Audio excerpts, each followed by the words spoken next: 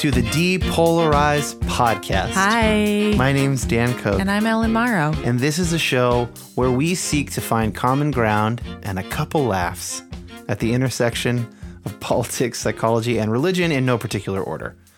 Ellen, how do you feel right now? I feel okay. How do you feel, Dan? I feel pretty good. Good. I feel pretty good. We haven't been recording for a few months, and now we're How doing was your it, and summer? My summer was pretty good. What do normal. adults say when they don't go to school? Adults say, live so life busy. Oh, so busy. I'm so busy. I was so busy. And then that basically means I'm important. I'm better than you. Yeah, there are more people who want to spend time with me than I'm able to spend time with. That's what so busy means. So lucky. So this is a context episode for next week's episode. And What next does that week's mean? What do you episode, mean I'm going to explain. Next week's episode is going to ask, should people who are having questions about the evangelical church, should they stay or should they go? Yes. And yes, there will be a Clash song involved. But this week, we're trying to give some context for that question. And if we could put it in one phrase, it would be something like this. It's a crazy moment to be an evangelical. This is a weird, politically charged, socially charged, what are the crusts? Earth crusts hitting each other. Volcanic moment to be an evangelical. Please don't talk about the earthquake that's coming, Dan. The big one? Don't worry. It's the one thing that my Lexapro will not cure me of is thinking about the ground swallowing me up. That is not so unlikely. All right. Okay. But says the guy who's not a scientist. You could just move to the Midwest or something. Trust me, Cole and I are talking about it. Okay, well, we'll have to do this over Skype, but anyway, so it's a crazy moment. It is a crazy moment in evangelicalism, and today we're going to be hearing from a couple guys who know a lot about evangelicalism. The history, they know some of the critiques, but they also know some of the really good things. And so this is, as I said, a contextual episode really to kind of lay the groundwork for the question we're asking next week. And we're mostly going to be hearing, actually exclusively, from two people. Paul and Moses. Ellen's going to be reading 1 Corinthians and Exodus. I'm going to stand up and go to the mic. Dr. Daryl G.I. Hart is a historian of church history. You might remember him from episode 3 of season 2 when we talked about looking at the evangelical stat. What does it mean to be an evangelical? And then our other guest is Dr. James K. Wellman. Sometimes I call him Jim Wellman. He's here in Seattle. He is the chair of the Comparative Religion Department at the University of Washington. And he has done a lot of research, written multiple books on evangelical Christianity versus liberal Protestant Christianity. He's an awesome dude. And he's got a lot of good things to say. And there's some fun little autobiographical tidbits about how this has affected his life, but we will get to those when we get to them. And for now, here we are with Dr. Hart. I asked him, what does the word evangelical mean today to the average American?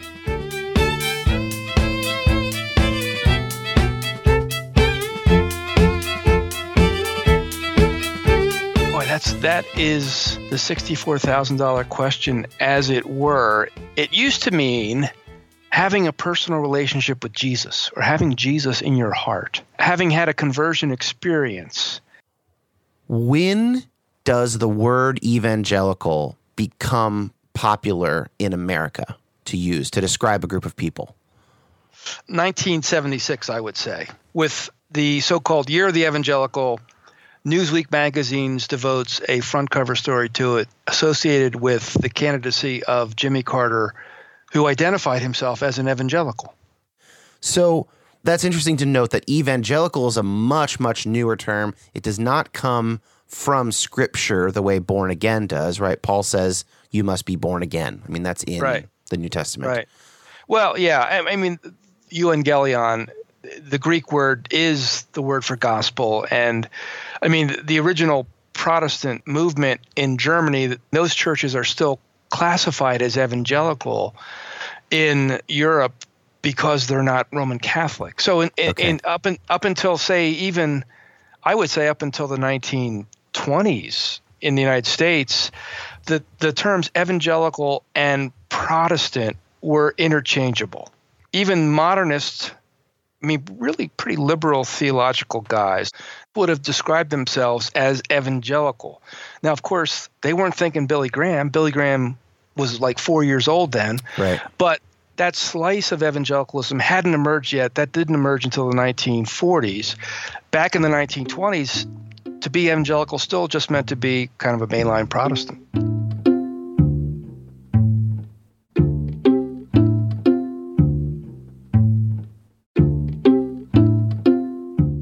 Many evangelicals are considering leaving the movement because of how politicized the movement has become.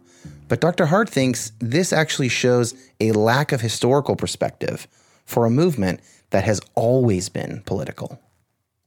I mean, so you find, a lot of people now, especially academics, some church or religious organization leaders in the evangelical world saying that they want to get out because obviously evangelicalism is fraught with all these political problems. But again, it seems that this is lacking something of a historical perspective in that from the 1940s on, which is when I would basically date the beginning of evangelicalism as we have come to use it over the end of the 20th century and into this century. It started with efforts by people who had been burned by fundamentalism to try to bring together Protestants who were either on the outside of the mainline churches or Protestants in those churches who didn't like how liberal those churches had become, and set up a separate set of organizations. And among the major players in that effort was Billy Graham, who became sort of the poster boy for the movement. And I don't think you can look at evangelicalism in the 40s and 50s and not say it's political. I mean, it's not as if it's not also trying to do religious stuff. It is trying to do religious stuff, but it's, again, in the category, I think, of many times of religious nationalism, because what those evangelicals in the 1940s wanted to do, they were then called neo-evangelicals, is try to replicate what the mainline churches were already doing, and they were sort of the Protestant establishment. So this was going to be the evangelical establishment and would have a seat at the table the way the mainline churches did, politically and culturally. And I don't see how that's not political then, even from the 1940s on. And Billy Graham, as many people have understood him, I'm not trying to reduce him to politics, but he comes to fame in some ways in the Los Angeles Crusade in 1949. And oh, by the way, crusade becomes a very difficult term to call those revivals. Yes, problematic. Yeah, but he has some anti-communist lines in several of his sermons, which the story goes is that Hearst tells his newspaper reporters to pump Graham because he's on the right side of the communist issue. And I think Graham was naive at times about this, and I think he was probably motivated more by religious ideals. But again, if part of being American is to also be Protestant in a way, which I think was true up until the 60s, then it wouldn't be unusual to think that Graham would be susceptible to certain kinds of just assumptions about American politics that could bleed over into Christian nationalism. It makes me think of this Tim Keller piece from December in the New Yorker. He has a quote in there. He says, and he's an older guy, I think he's in his 60s now. So his quote is, "When I used the word to describe myself in the 1970s," he means the word evangelical, "it meant that I was not a fundamentalist. If I use the name today, however, it means to hearers that I am." How did that shift happen from the 70s to now, that evangelical was over and against fundamentalism and now has in some sense aligned with fundamentalism? When Keller self-identified in, say, the mid-70s, this was before the moral majority. And so from Reagan on, the Republicans, whether they've actually done much about it in legislation or policy have been good on picking up on things like abortion and marriage and family values and the like. And over time, that increasingly became identified. I remember during the Monica Lewinsky scandal, Andrew Sullivan wrote a piece for the New York Times Magazine. I think it was the cover story. And there was a fist on the front with the index finger pointing up. And the title of the piece was Scold or something to that effect. And it was at that point that the religious right and evangelicals, there wasn't a whole lot of distinction between evangelicals and fundamentalists, became identified with being the party of the scold, who were moralizers, Puritans about some of these cultural matters. Yeah, sexual or personal morality issues, yeah. I mean, I think that would be the explanation for why that looks fundamentalist now. Fundamentalist being the word that we use interchangeably, say, with Puritan. Yeah. It's quite remarkable to have almost 35 years. My first job at Wheaton was to direct the Institute for the Study of American Evangelicals. And we kind of had a set piece on what we were about. We weren't trying to forward or promote evangelicalism, but we were trying to study it, and we had fairly good criteria for what, counted as something we would study and what wasn't. And now all of a sudden, it could be that Trump and Ferguson just say those 35 years of scholarship are undone. Pack the books up and send them to the storage bins. This is where my mind's going. I just want to make sure I'm on track with you. So if you want to use the Lifeway Research theological test for evangelicalism, if you ask people those questions and then you sort them by evangelical using those four, if they are white, they voted for Trump by roughly 80%. And if they are black, they voted for Hillary by roughly 80%.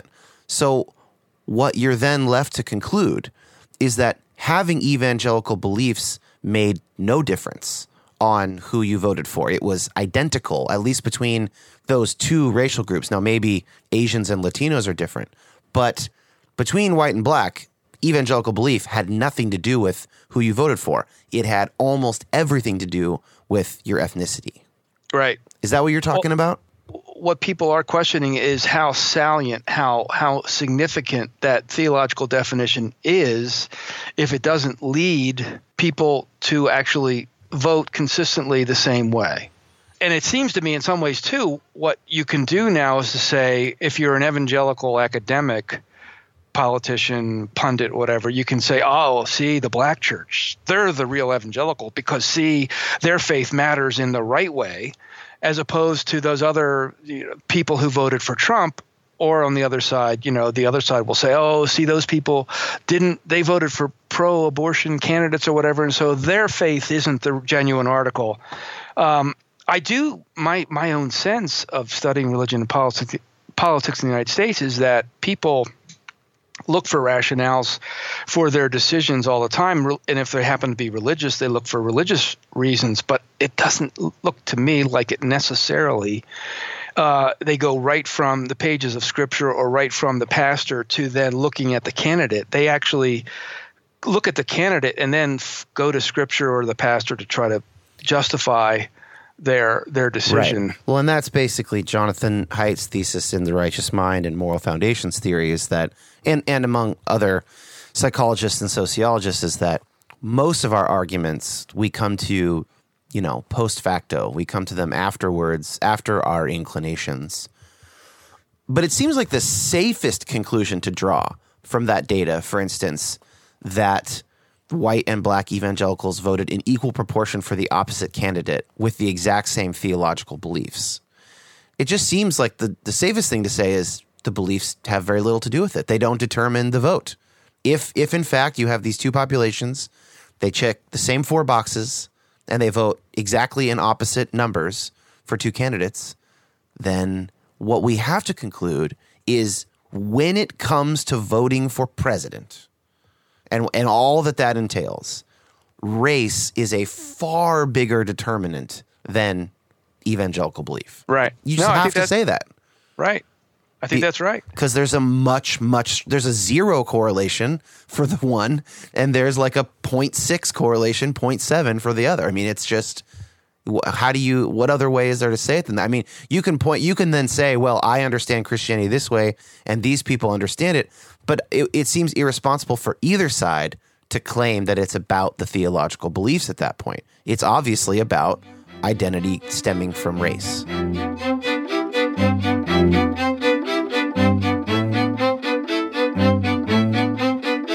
You stumped him. I didn't stump him. We switched topic at that point, so I ended the That clip. edit sounded like you asked that question and then he was just like, Mic drop. whoa. I never end. I don't end clips with myself very often because it sounds weird, but in that case, it just made more sense. So, what did you think? There was a lot in there. I say that often, but there was a big chunk of conversation. Well, I'll tell you what. Anytime anybody brings up Bill Graham, Old Billy. Willie Graham, I have a soft spot for him. Just good man in a lot of ways. Obviously. Yeah, and it's hard to Great man in a lot of ways. It's always hard to really look at history and think like, oh, this something that I thought was so good is actually sort of like not that great. The fact that he was the president's pastor is great in so many ways, but it just shows how politically steeped he was. And you know, it's interesting. Like Daryl's point is well taken that like he was probably naive at some points about how he was being used politically. Sure. Or to sell newspapers or something. Yeah. But there's also something else there when you mention he's the president's pastor. This really gets to the heart of what white evangelicalism believes about politics, about race, about anything that's not the gospel. Only a white evangelical could have been the pastor to so many presidents on every side of the aisle. That's a good thing in a sense because it lets him be basically nonpartisan, right? And then sort of offer political like advice free of you're politics. saying that like Martin Luther King Jr. could never have been. Well, first of all, some of them wouldn't have had him, right? They would never have had him. Right. So and then he also probably I mean I don't know what he would have done let's if he had talk lived about how longer. much of an incredible president's pastor he would have been. He would have been great. But you think about like LeBron James and Steph Curry going like, we're not going to visit the White House just because we won the finals or whatever. Right. Like they don't. It's not like, a privilege. They're not going to go. They Right. don't want the photo op. They don't need to be a part of that, right? Yeah. So it's only an individualistic evangelical type of Christian who could be like, yeah, I can be. but you're talking apolitical. about NBA guys that are Yeah. not carrying the weight of like, I'm going to be the chaplain. Right. Sure, they're not being asked to be the chaplain. I guess I'm just saying what I'm learning about evangelicalism, and will come out in a number of episodes this season, is it's just this focus on individualism. It's like God and the individual, and then the individual to the other individual. And we talked about this last season where I was really sorting out the idea of like Christian, conservative, Republican, which I always thought I was, and then the idea of being liberal and Christian and liberal and what that meant, and democratic and Christian and liberal sometimes, and then how individualistic it is to be on the right. Yeah. I had never really looked at it like that, and now it's all over the place, and I can't stop looking at it. Well, I would just point to our episode with Michael O. Emerson, which I don't know what the order will be for which one will come out first, but we go through a good bit of that, and there's a lot of really good sociological work that sort of shows that white evangelical Christians are the most individualistic segment of America, which is the most individualistic society in the history of the world. And so an individualistic person can go, I could be hanging out with all the presidents or whatever. Yeah. But someone who said, no, there are like real spiritual implications to like this welfare reform bill or this crime bill or whatever would end up not in the graces of some politicians occasionally. Yeah, well, we're getting into it a little bit because this person could challenge what a cool opportunity it would be to have the.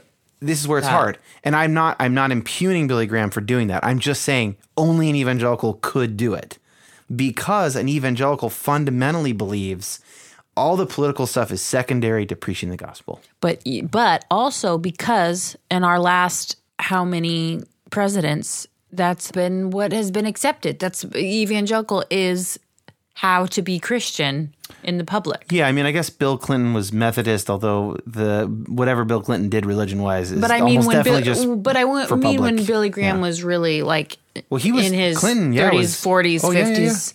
Yeah. But I mean, when he was rising. Obama. But by the time that Obama. Bill Clinton was president, Billy Graham was already in the chair as the president's I see pastor. what you're saying. I see what you're I'm saying. saying like So he had no choice but to say yes. Right. so you're right in that whoever the popular president's pastor would have been had to have been a white evangelical, because that is who would The have seat of power. been. Yeah, that's who would have been. Yes, that's president. so you're saying it from the opposite way. You're saying the only person who would qualify to be the president's pastor on both sides would Had be an to have evangelical. been white and I'm saying the evangelical. opposite way, which is the only type of Christian who would want to do that would be an evangelical. They're probably both true. yeah. So we're coming at But it Bill from different Clinton sides. just got, like at that point, what is he going to say? No to Yeah, Billy of course. Graham? He's not going to say no. What and an of course, apple. he doesn't. Bill Clinton's not a good person. Like, it's not. Dan, No, of course not. would you say that to Hillary's face? I would. Yeah, I would say. Do you to think her she face. knows it? I'm sure she knows Do you it. think she's sticking with him just because? I don't know how good of a person Hillary is, but I'm positive she's a better person than Bill. Like, he's, even in all the Me Too stuff, he's like still defending himself. Like, he's not a good person. He may have been an effective president. As a Democrat, how do you feel about that? That's fine. I So think you don't- I was not paying a lot of attention to politics in the 90s, so I'm not So going to make you a are bunch absolved from all those sins. of no. I'm just saying it's possible that he So did it doesn't good stuff. matter. So what you're saying right now is it doesn't matter to you Where are as you a going? Democrat that a person of like bad moral character would have been in the presidency because of the political party that you subscribe to. No. I think it does matter to me. And if I had been of age to be a part of that conversation, that would have been interesting, but I wasn't. Just for my own pleasure, Yeah. if it was Trump or Bill Clinton, who would you vote for? Bill Clinton in a heartbeat. So it doesn't matter the character. It does matter. They're both really bad. So they might even out on So you're gonna go what for are we the counting as moral character? less Sexually, of two evils. sexually they're evil. But Trump also, my stuff with Trump. There's I just wanted much to more. get you to say You're just trying to. I just wanted to get you to struggle. I'm not struggling.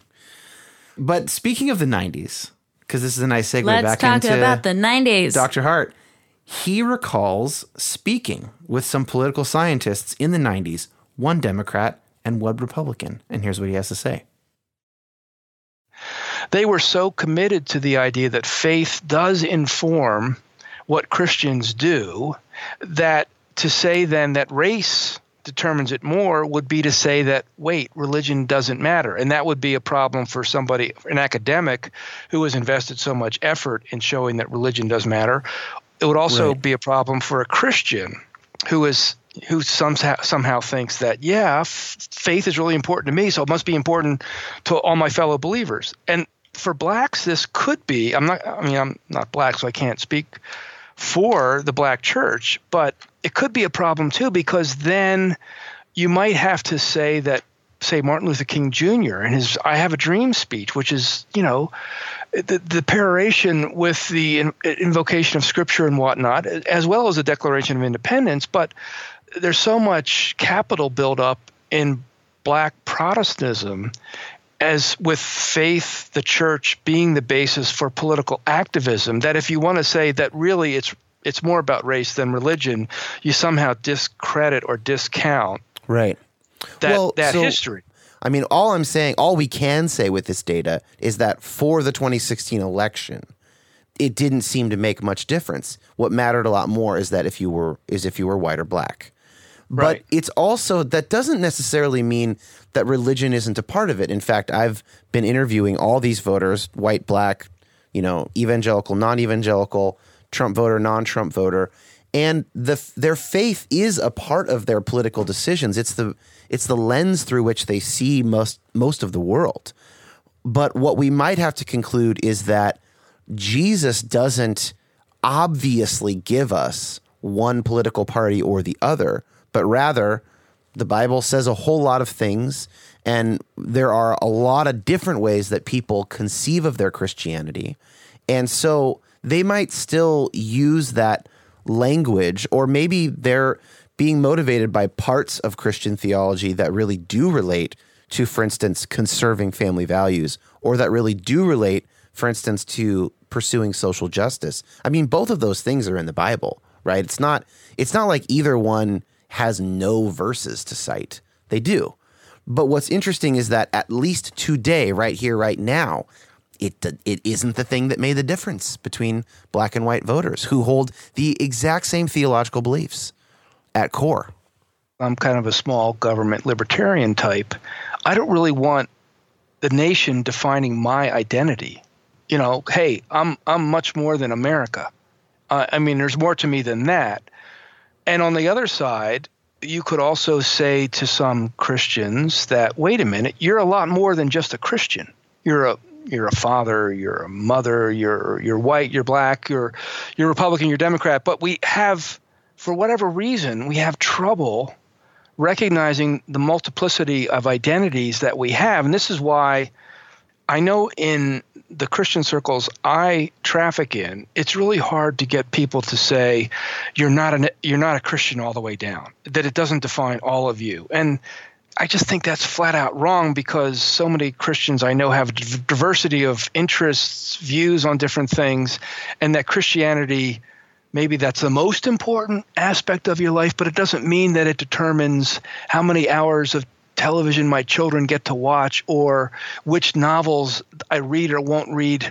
It could be that there are other aspects of my life by which I make those judgments. Yeah. And for whatever reason, we do seem to be at a kind of zero-sum game when it comes to nationalism and religion, in a way that it's all or nothing. I mean, it's not. I mean, it's really not that like that. But sometimes the way we talk about nationalism or the way we talk about faith, it winds up being a zero-sum game. And I think that far more likely and far more interesting are the people who have various factors in voting or making decisions about life, and then sort of teasing out how they come to that in a way, which is more determinative or not. Right? No, that's class, that's profession, that's education. It's what institutions you're involved in. Right.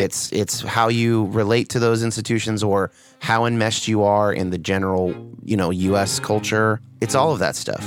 Right. Exactly.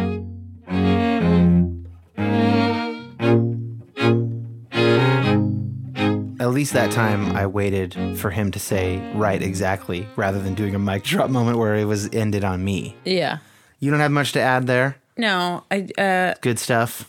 yeah, good stuff, Daryl. Thank you. Yeah, thanks, Daryl. So that's fine. We'll go right back to Daryl. It's interesting to note that 30 years ago, so when we were 5-ish, evangelicalism was a more unified expression of Christianity than it is today. It was more cohesive, and by a significant margin. So even using the word evangelical, all other things being equal, is less accurate and precise today than it was 30 years ago. I think that's really interesting. Wait, Dan, I have one question. What's the difference between a Christian fundamentalist and an American evangelical? Okay, so fundamentalist and evangelical have different meanings. Fundamentalism, and I hope I don't botch this, but fundamentalism is basically, and this is true for not just Christianity, but Islam, Hinduism, other religions. Fundamentalism usually, or maybe always, says we have this text. The truth. We have this text. Reading this text literally gives me absolute truth about the world, the universe, spiritual realm, everything. That's fundamentalism. And so if you're ignoring what this text says, and I am not ignoring it, then I'm on God's side and you're not. Yeah, but what I mean is within America. So what's in the difference America, between an evangelical that we think of? Okay, so some evangelicals are fundamentalist, So but it's some not, evangelicals are not. Are not. No, like I was Describe raised. a person who would be a white Christian evangelical who's not a. Oh, me. Us. I was raised this way. We were both raised evangelical. But which you're not means, an evangelical. Well, I'm not anymore, but I was till I was 25, whatever. I was raised evangelical. My parents are still evangelicals. They're white evangelicals. They're not fundamentalists. They would say, no, there are multiple interpretations of a lot of difficult scripture passages, Like, for instance, I would ask my dad growing up about Calvinism and predestination. Is there anyone who's a fundamentalist who's not a jerk? And I'm not even joking. Of course there are. No, of course there are. But how can you, but that description is like, how can you be a fundamentalist and not be Let's a go jerk? to this distinction that we've made on other episodes of like, not everybody needs to be really theologically literate. I would say this. If You are a fundamentalist. If you're a no. If you're a fundamentalist and you are the kind of person who really needs to think through your theology and be really literate in it, then you're probably a jerk. But if you're a fundamentalist sort of by family, you go to a fundamentalist church, but you're the kind of person who doesn't actually need to be super into your theology and really detailed, you might actually be a fantastic person. But you're just a fundamentalist by proxy, basically. Your church is a fundamentalist church. But you just love God and you love your neighbor. And you're doing the best you can. But if you're the guy who's like, no, I'm going to pin you down at a Starbucks with my Bible and my Calvin's Institutes. Were you ever that guy? No, I was never that guy. No. I was Because not I've heard raised... you at parties years ago, and I, like within earshot, and I thought, oof, fundamentalist. Okay, another better word for that would be like, this guy's a bit much. Oh, okay. Yeah. But I've never been a fundamentalist. I've never believed that I had Irony the perfect... that it's a fundamentalist. You take the 'cause they're fun out of fundamentalism. Fundamentalists take the fun out of it. Yeah, they all do. So an evangelical who's not a fundamentalist would just be someone who's like, it's really important to me. The Bible is the authority for my life. A conversion experience is important. You know, there's a couple other things So like that. me, I guess. Yeah, you're Since an evangelical. I'm apparently an evangelical, Yeah, but I'm you're not a No, fundamentalist. do you think that Do I need to take another quiz? Here's the quiz for fundamentalism. Do you think that any person who speaks basic English could open the Bible and discern perfectly everything about the world that they need to know from just reading the text? No. No, you're not a fundamentalist. There you go. Huh. Yeah. That was easy. That was That was way easy. easier than the Yeah. evangelical bullshit And I yet it still did. took us like 5 minutes. All right, so we will now go back to Daryl. And what Daryl is going to talk about, well, I'm going to start by gently prodding him with a Amazon negative review of one of his books, just to get him to respond to it. This is from a negative review of one of your books. Uh-oh. It was written in 2011 on Amazon, and this is the reviewer. Quote, "It is possible that evangelicals are politically at sea, and even in the misleadingly provocative title of this book, Betraying American Conservatism, but Hart doesn't deliver much in the way of evidence to make his case," end quote. But then Trump and Roy Moore happened, or what? How would you respond to that anonymous reviewer? I actually think Trump and Moore were in some ways in the book because the title of the book is From Billy Graham to Sarah Palin, and Sarah Palin may actually represent a Trumpish, Moorish side. But there is a kind of populist strain that she represented that I think was in the book. I do think that there was a construction, there was a creation of evangelicalism in the 1940s, and that had a shelf life. And I think we're seeing the end of that shelf life. And more recently, I've been thinking about, in lines of this comment about a loss of a center, shelf life of evangelicalism seems to have coincided with the liberal international institutions that arose after World War II that are also, with Brexit and Trump and other things, are suggesting they're also wearing out and people are tired of those things. And for whatever reason, evangelicalism rose up about then, and it seems to be showing signs of not having a center to hold it together. I mean, the major institutions that did hold it together in the early days were Graham himself and his many organizations, Christianity Today magazine, Fuller Seminary, and the National Association of Evangelicals. Now, Fuller is no longer as near the center as it once was because it's may have gone liberal in some ways. At least that's what some evangelicals would say. The NAE, National Association, is still around, and Christianity Today are still around, but people don't really read magazines. And the NAE represents denominations and congregations, and with the rise of the megachurch phenomenon, say 20 years ago, 30 years ago, I think a lot of Americans are finding action for spiritual life outside congregational, denominational structures. Right.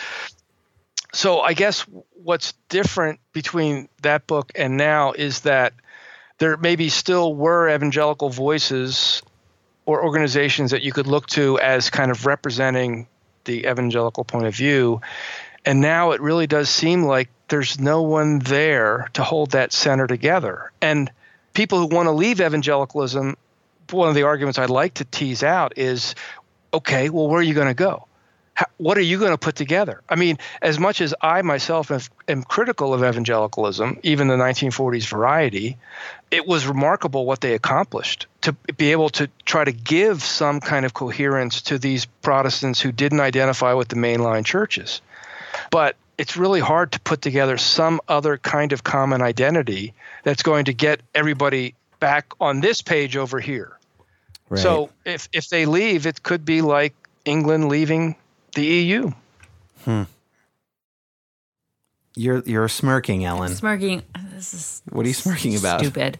When you were talking about Sarah Palin, I realized that was the first time I remember things getting like this whole Tea Party thing. Getting and weird. Getting weird.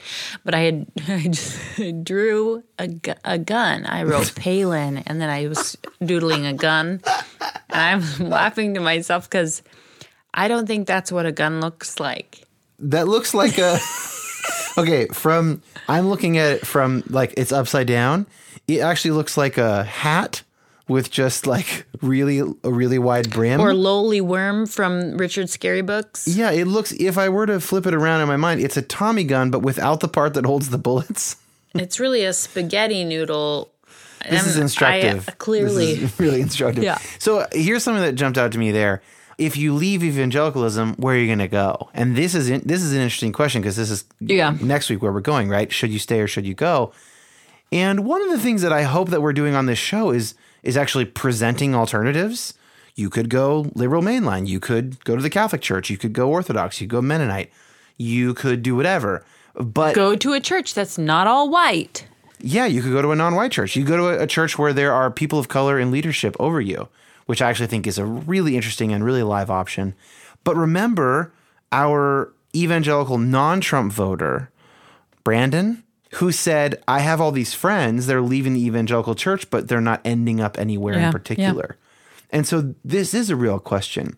And there maybe is something to mourn that the evangelical church built something that was stable for decades. And maybe it's crumbling. Maybe it's becoming inwardly focused and insular. I mean, I don't know when this is going to come out, but like just recently, Franklin Graham was like saying that this accuser of Brett Kavanaugh, like just totally tone deaf, he apparently knows nothing about sexual abuse victims or anything. And it's like, at some point, this might sort of implode, at least at a public level. People will still do it, but yeah, I don't know. I think if anything is going to bring down like the super right-wing conservative Republican throne, I think it is going to be, and I don't want to be so pro-women that it makes you nauseous. It's going to be women. But it's going to be women. Because when you look at the biggest things that are shaking things up, it has everything to do with how we are being heard and treated. And as a white, conservative, pretty right-leaning Christian woman, I don't know how the hell anybody even near me as a white Christian woman would align themselves with any party that would focus so solely on just like getting that seat for the deadline for the for the midterms. And let's just tell this woman that like, well, if it was that bad, it would have, you would have called the police and all this. But of course, there are local churches and local pastors who are not doing that. I mean, Franklin Graham is a public figure. Sure. But I mean, really publicly, I think that has to turn around. I think that people have to see we're not caring all over the place. It's like women and children. You take the women and children first. The Titanic, women and children. The band keeps playing. The women and children.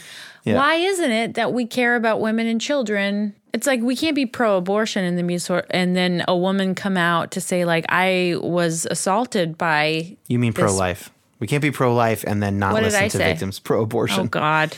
Can't be pro-life and then not listen to victims of sexual abuse. Right. Right. And then at also some point that has to align itself. And the if there's a hearing, we're recording this on the Friday before the supposed hearing with Kavanaugh and Professor. What's her last name? We don't even know her name. I just was reading it today. Anyway, it's fine. We so still that support her. may or may not happen, and then there will be information that people will have when they hear this after that happened. But the point is just that, like, you know, Trump and Graham are acting as if, well, if something wrong happens to you, like you obviously reported immediately to the police, and if you didn't, then it didn't happen. I'm like, come on. One that's thing ridiculous. that I will say that I have been really thinking about this week is that my experience with sexual assault is that I've had 4 or 5 experiences, and only one of those experiences did I ever get an apology. And this was like a month or 2 later. You have been sexually assaulted 4 or 5 times? Is that what you're saying? Yeah. What? Yeah. Well, sorry. Can we just give me a grade of what counts as assault? Well, that's a really good point. It's not always rape. Obviously, yeah. I would say that sexual assault is any sort of sexual activity that you do not want to participate in. Okay. And I'm not talking about you've been married for 10 years and you just want to like tune it out. I'm not talking about that. Right. You mean, yeah. I'm talking about like you wake up and something's happening to you, or someone's trying to do something to you and you don't want that to happen to you. I think that, you know. Okay. Anyway, so one person apologized to me and he said, I'm so sorry. I was in a place where I was being, you know, I was wrong. I was selfish and you are more worthy than that. And you know, and I believe in forgiveness. And I believe that once I forgive someone, they don't owe me anymore. And I believe that that's what forgiveness is. Yeah. But thinking about that made me realize that even though Brett Kavanaugh might be, you know, a good guy or whatever, I don't know anything about him. He may be a great guy. Yeah. But then I think, wait a second, if this happened in his teens, and I don't believe everything that happens in our teens we should be held responsible for. Right. Good Lord. Yeah. But he's had decades to reach out to this woman and say, I was wrong. That wasn't okay. You are worthy. You did not deserve that. You should have not had that happen to you. He still has that opportunity. He had that opportunity and he never did it. And that's what bothers me. It's not. Yeah. At first it was just sort of like, you know, did this happen or did it not happen? But it's almost like how he's dealing with it. And I think that is what this whole movement of what we're seeing now is. I think it's the administration it's pumping out this sort of like almost like ignoring or shaming or something that I think is really stifling victims. And you're right, it's tone deaf. And you know who you don't want against you is an entire country worth of like sexual assault victims that have had rage for the last 30 years. I mean, of course, there is one possibility, which is that she is misremembering. And it was like maybe his buddy or something. Right. Now, if that's true, then he would deny it and he wouldn't have apologized. Right. And just like I said, he might be, but she needs to be heard. And we need to not just say like, like we're saying like, well, if this really happened, it's like, well, let's talk to her. It really needs to be heard. And then if there's a credible doubt after the hearings, then he should be disqualified. Sure. It doesn't mean he shouldn't be able to work or have his life ruined, but he shouldn't be able to be a Supreme Court justice. That's a pretty narrow. That should be the highest bar. We should have a bar like that for president. We don't. Apparently we don't. We don't. And, you know, in terms of that kind of behavior, we didn't for Bill Clinton, and we don't for Trump. Trump has been accused by 19 women of sexual assault. Kavanaugh won that we know of. So it's not even apples. How did we even get here? It's one apple. I think it's because it's right now. Forgive us, but as we're recording this is happening. Like it's fresh. Yeah. No, I mean, we got there organically. And when your co-host tells you they've been sexually assaulted 4 or 5 times, you're not going to not talk about it. Sure. I don't really know what to say about that. I feel awful. Here's a great practice. Okay. What do you say to someone who is like, oh, yeah, that happened to me? Depending on how well you know them, you would ask for more details. Yeah. Not with microphones in front of your face. I don't know. What do you do? You don't really, nobody needs to know the details. They just need to know that they are heard and that it's a real thing. It's a real thing. And I saw a really great meme today that said, okay, but that's how kids are doing it, Dan. This is how progress happens. It's good memes. When men come forward about sexual abuse, systematic change. Think about the Catholic Church. When men were coming out about their sexual abuse as children. Yeah, maybe, although a lot of them came out you're before ruining anything the happened. meme. Go ahead, yeah. But then when women come out about sexual assault, it's like, can we believe them? There's doubt. It's like, what are they trying to get at? Are they trying to get fame, money, whatever? Why is it that we assume that when women get the gumption to say, okay, I'm coming forward with this, why are we so quick to be like, yeah, well, let's find out if it's true? Well, I think there's some sexism there on both sides. Also, most men don't come out about stuff because it's most humiliating. People don't. It's something like I heard today. It's like I know, but men 20% of people ever tell anybody. It's not a lot. Sure, but I would assume that men don't come out. I gotta stop saying come out. They don't come out forward with the accusations because it's so much more humiliating for men. That's what I was just going to say. The, that's the sexism is like men will be berated by their community. They'll be embarrassed, and then for women, there's sexism like women are gold diggers, they're fame seekers, or something. And I like talked that. to a few of my guy friends this week about this topic, and they were saying like, yeah, well, I was molested by my, whether it was a babysitter or a sister or something, and I would have never known that had we not talked about this because, maybe inappropriate for me to know this, but men don't talk about that. Yeah. I'm sure there are people that and I women, know it's just sort of it's like, it's a part of our lives. We have to do this. We have to deal with this. Yeah. What was that? There's like a SNL video recently that was like, Welcome to Hell. And it was about, it's like, oh, you guys are just waking up to this? Welcome to hell. Oh, this is our lives forever. Welcome to Sexual Assault 101, Our Lives.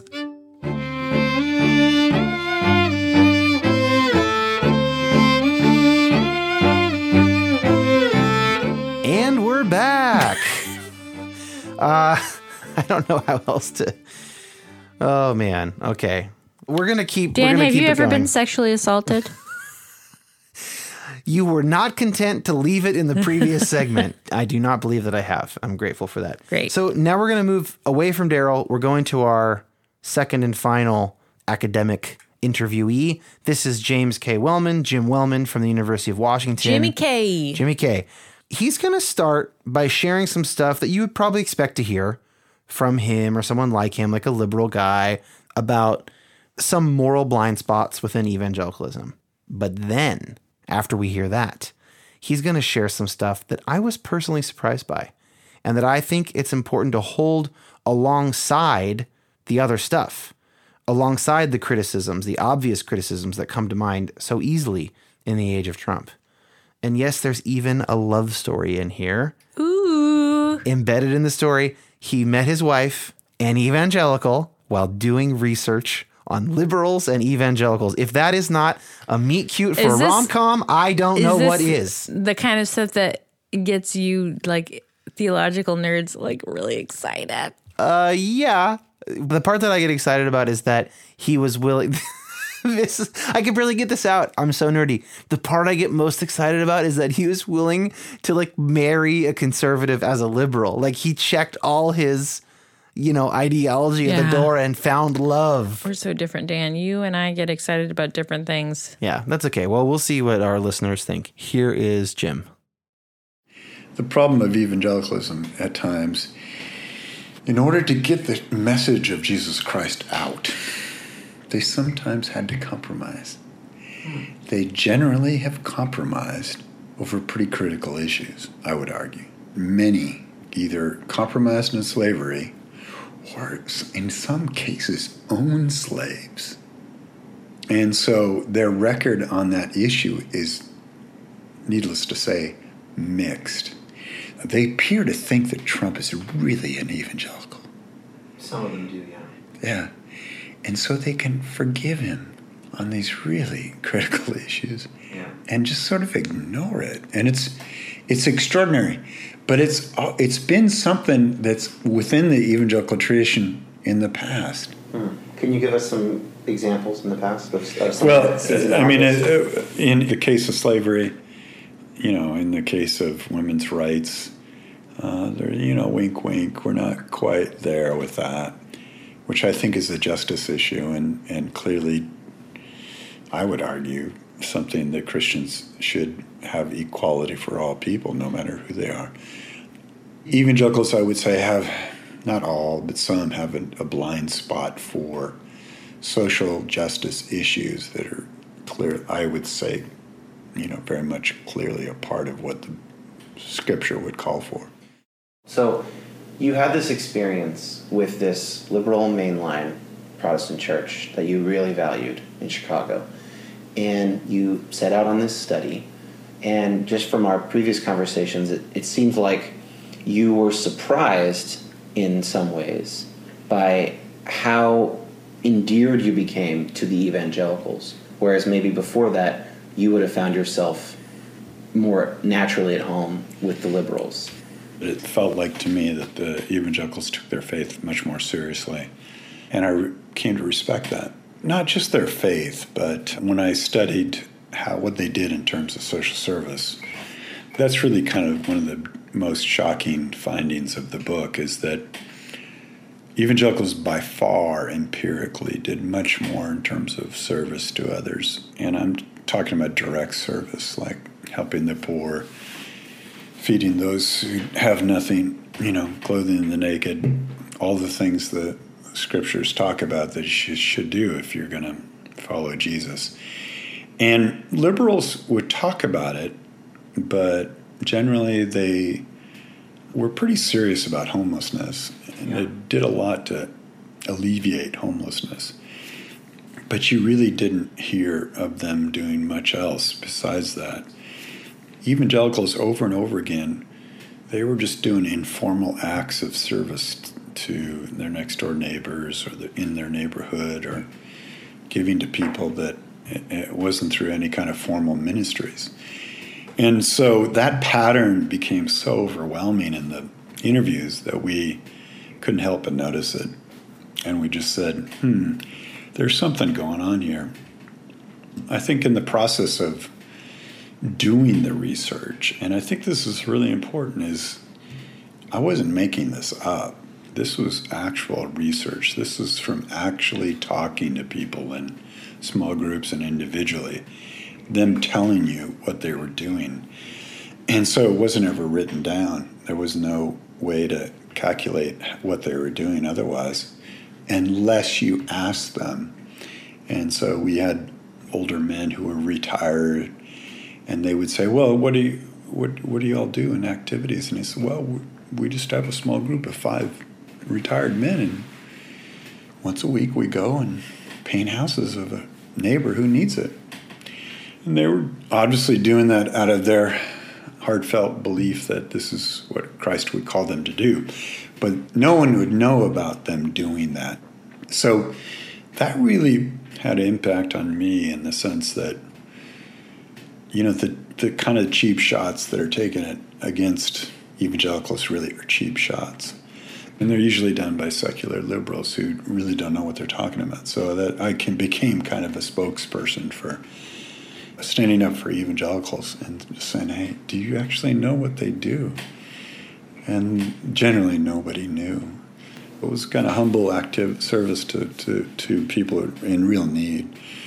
It wasn't put on. It wasn't pretentious. It wasn't self-righteous. It wasn't all the things that some people talk about when they talk about evangelical culture. Now, do I believe, in kind of the political stance of evangelicals?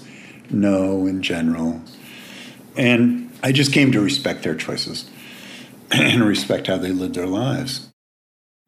So it's kind of, I think it's funny that this study actually had empirical impact on dramatic impact on my personal life. Yeah.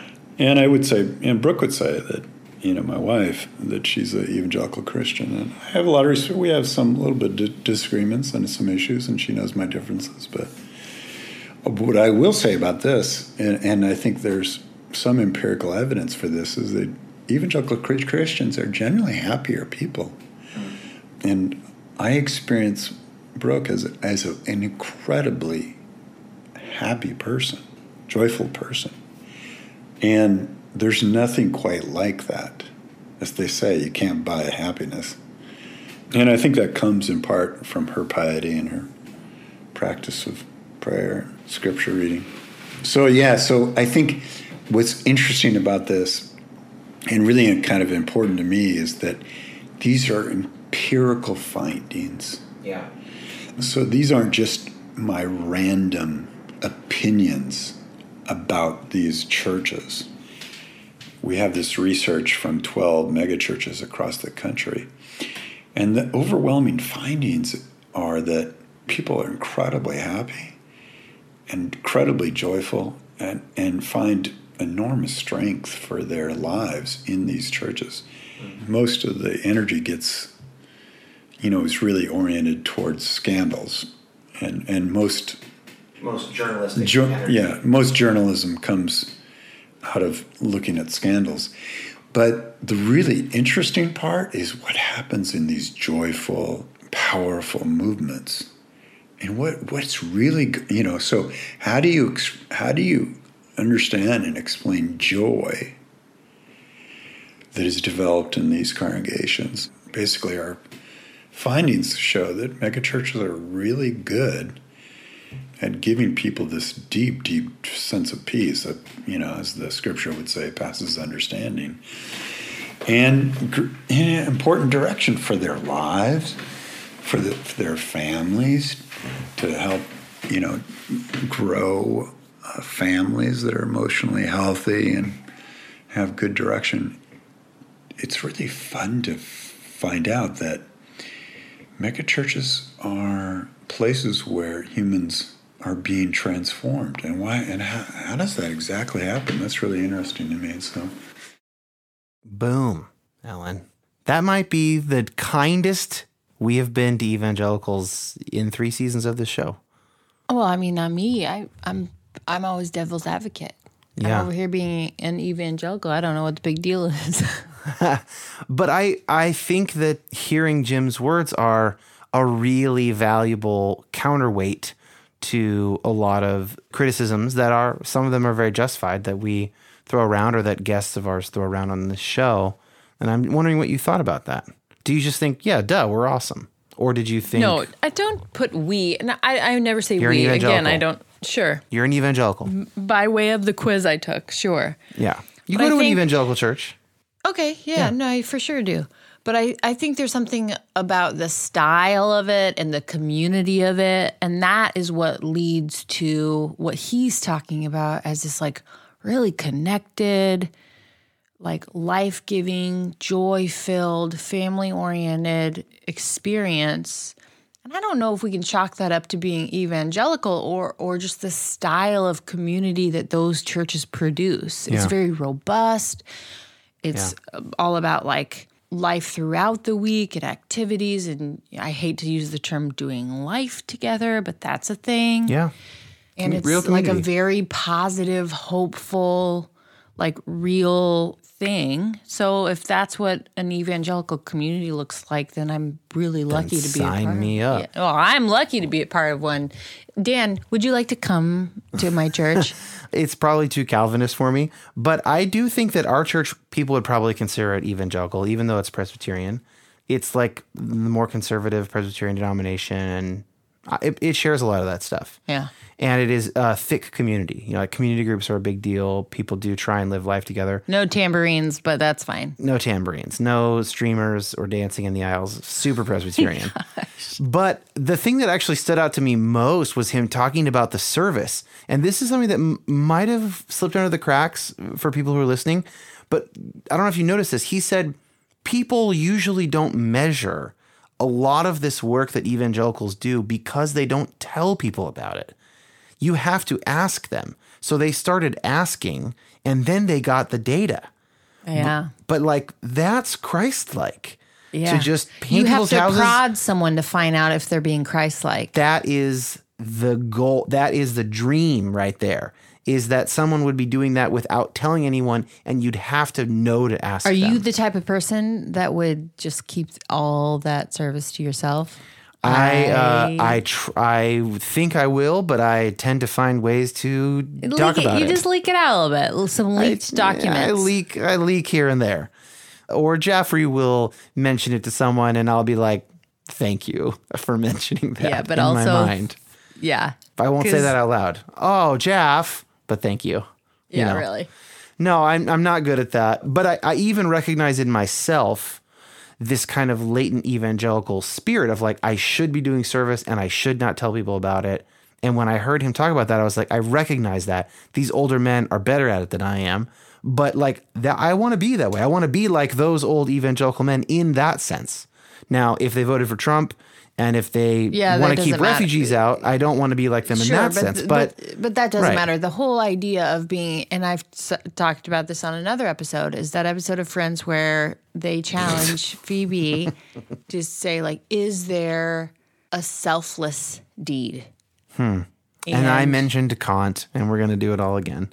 Sure. Yeah. But what I mean, this is something very similar. Can you be a humble servant and no one knows? Yeah, I mean, well, anyway, that's the goal. And these, you know, I mean, but the true goal is to not have it be a goal. The true goal is to just do it. Because if you're consciously thinking about like, oh, nobody knows, kind of want people to know, but I don't know. The true goal is to just have your heart change. And Kierkegaard said purity of heart is to will one thing. I think that's in the Bible too, but it's like, Bible, Kierkegaard. nah, potato. If you will one thing, the good of others, the love of God, then you won't care that people know. Yeah. It's a big ideal. That's a good place to end it today. It's a good challenge. That's a really good challenge for us. One, I want to start praying more. Okay. A practice, like regular, a liturgic. Yeah. Liturgical practice. Practice. And two, I think for us both, I think this would be a really good practice too. We don't need to go feed the homeless and not tell anybody. This is not like an application, but just sort of be thinking about like, why do we feel like people need to know if we did a good deed? Just like when I came over to your house tonight and you said, what did you do today? You said I did a good deed. The first thing I said. I didn't ask you what it was. That's exactly right. Because I was like, okay, I checked that off my list because my friend's nanny fell through. I should and then tell I Dan. went. And no, now you're telling me. Yeah, and then my friend's nanny fell through, and I went over with my own kid to babysit her kid. It's not easy, but I was happy to do it because I would want someone to do it for me. Is that humble? Now that you're talking about that it, I'm talking about it. Now that thousands of people hear it, it's certainly not humble. Yeah. Also, saying the phrase "thousands of people will hear it," also not humble. But listen, I was going to say, here's the challenge: go do an act of service, and then don't tell anyone about it. And there's no way that we could know that we did it. For 2 days, and then you can tell us about it because we want to hear it. And then we'll read it on the air, and we'll tell you what we did. I'm not going to do anything. I already did my good deed today. This is getting okay. Well, you guys, thank you for listening. Hopefully, this was a helpful episode. Certainly, Daryl and Jim had a lot of helpful things to say. Whether or not and we also did. it's kind of late while we're recording It this. is. It's past 10 p.m. My eyes are. So next week we're going to hear from author Danielle Mayfield. We're going to hear from author and former editor of Christianity Today, which Daryl mentioned, Caitlin Beatty. Okay. And we are going to ask them how to discern whether or not to stay within evangelicalism. Or to search be good for greener pastures. Cue the outro song. Ellen, you know what it's going to be?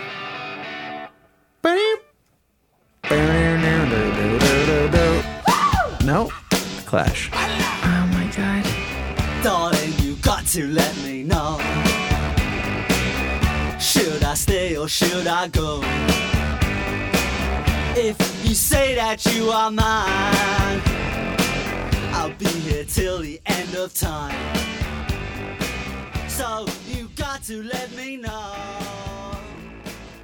Should I stay or should I go?